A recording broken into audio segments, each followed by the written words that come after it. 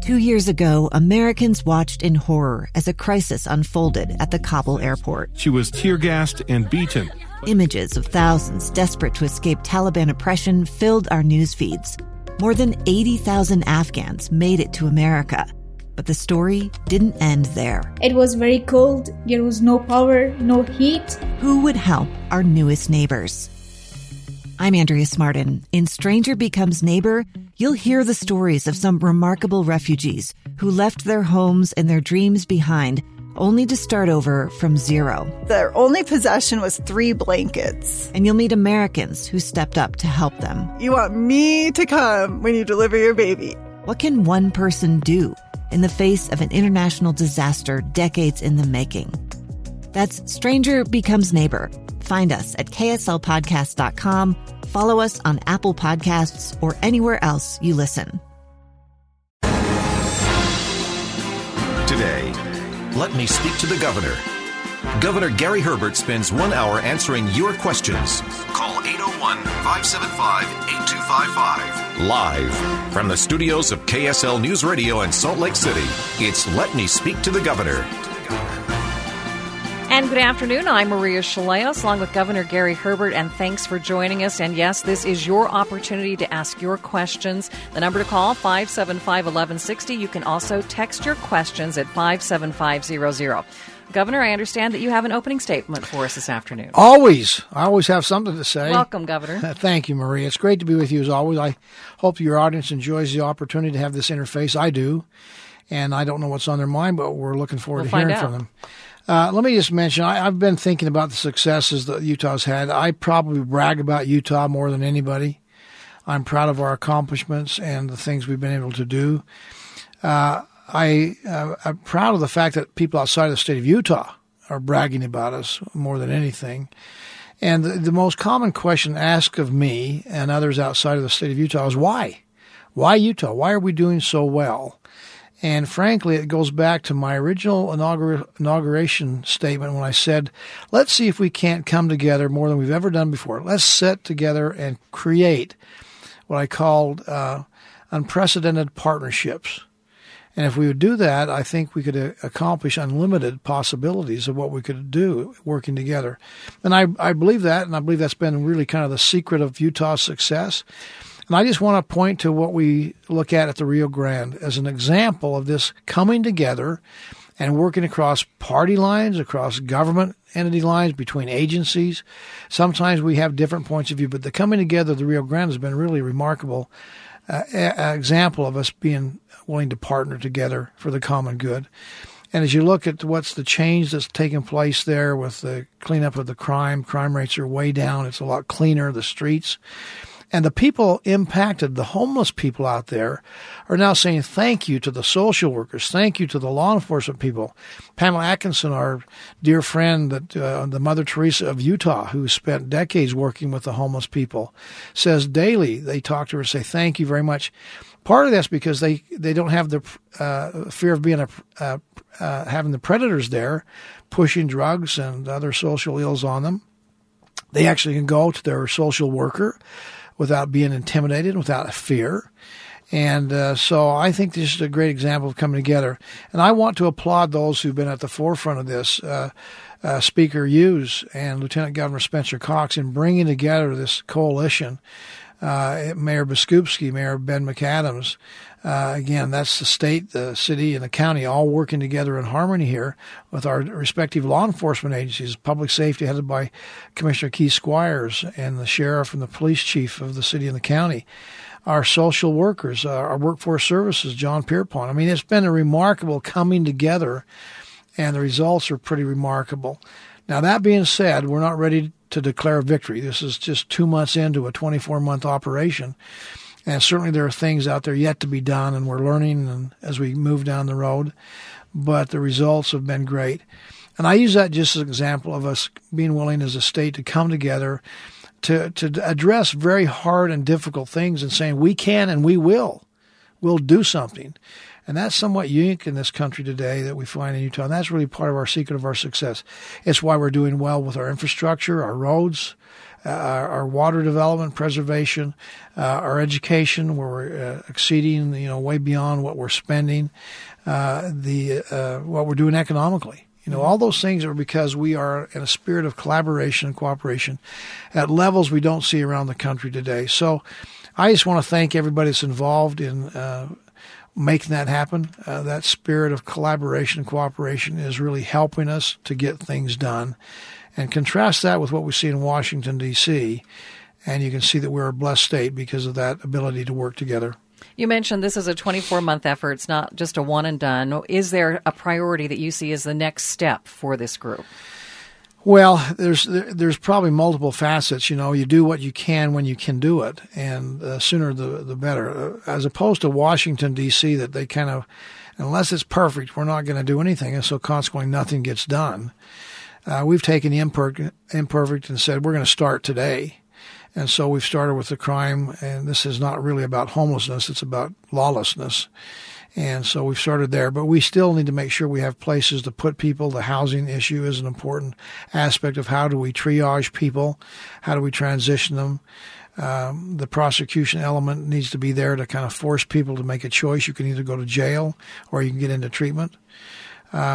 And so the treatment, the aspects of this are significantly important to help people with mental illness, with addiction problems, and those kinds of things to help them get their life back together and become a productive member of society. And last but not least, which is a part that is, I think, exciting because I think it has great potential to bring back the dignity of the individual by providing them with job opportunities. I think most people want to be able to go out there and support themselves. They don't want to be relying upon others and the government to bail them out of whatever their circumstances are.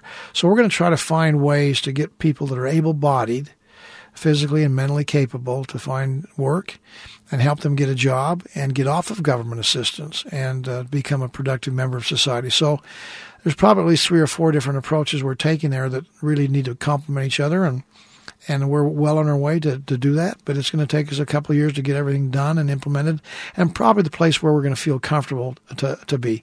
That being said, I think it may be an ongoing thing. I don't know if this is ever going to go away, that the problem will be all cured and now we're inoculated, we don't have to worry about it anymore. I think it's going to be an ongoing process that we need to engage ourselves in as part of our government efforts.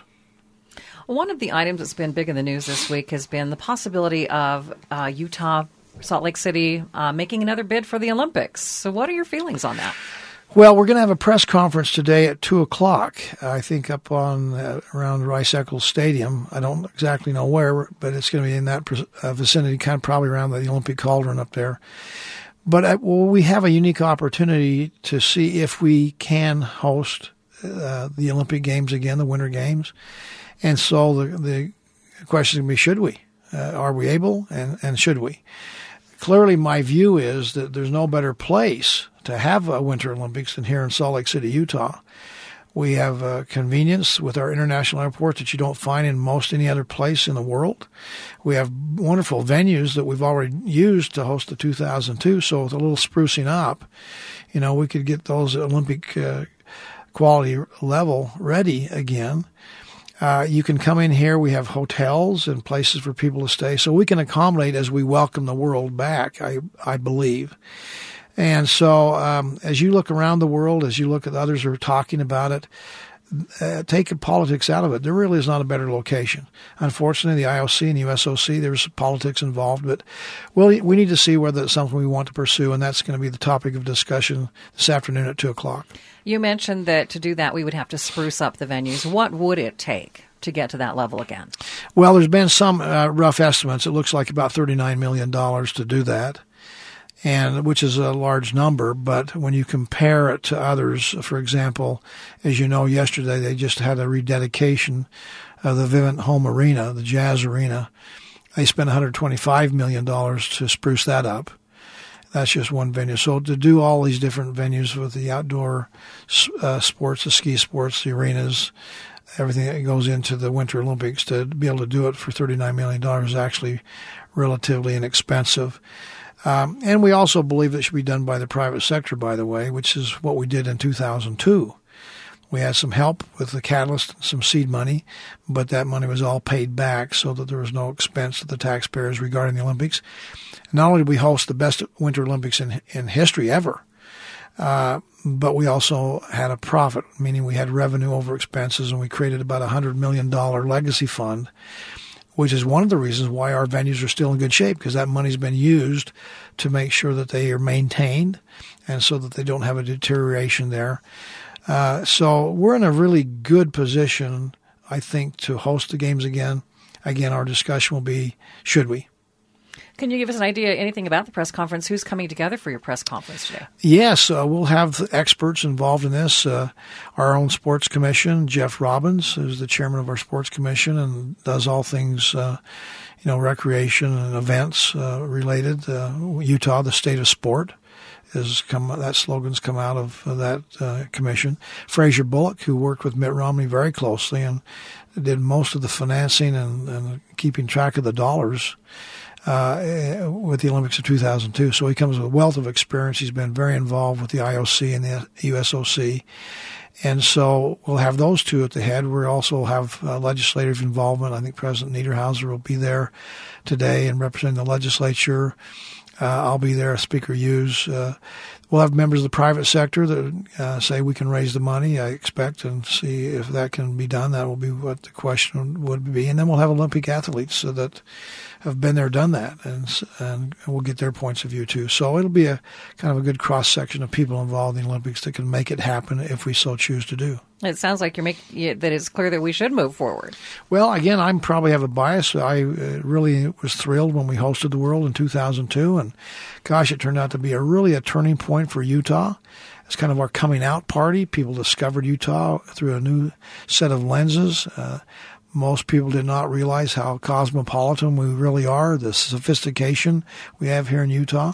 That's led to an improvement in our economic well-being, diversification of our economy, and improved our quality of life dramatically. So it was all good.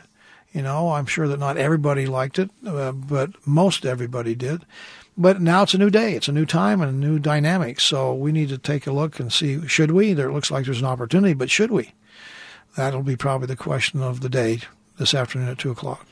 Today is the deadline for Amazon to take bids for their big facility that they are planning. Can you give us some idea about what Utah's been doing, how aggressive Utah has been at going after that facility?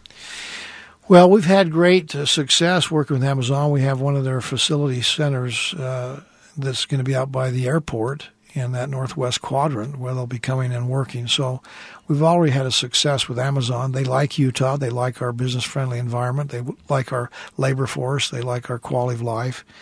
They like the convenience. Crossroads of the West is not just a slogan. We really are the crossroads of the West.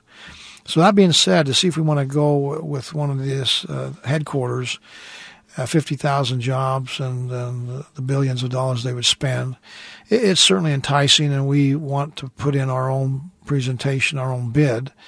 But we're doing it in a way that we're saying, look, we're not going to buy anybody to come to Utah. We have some out there that are proposing billions of dollars in enticement. We will keep the same program we've done with everybody else, which is if you want to come to Utah, we think you should come here first and foremost because it's the best place to do business. You have great advantage here if you're a business to improve your bottom line, to improve your market share.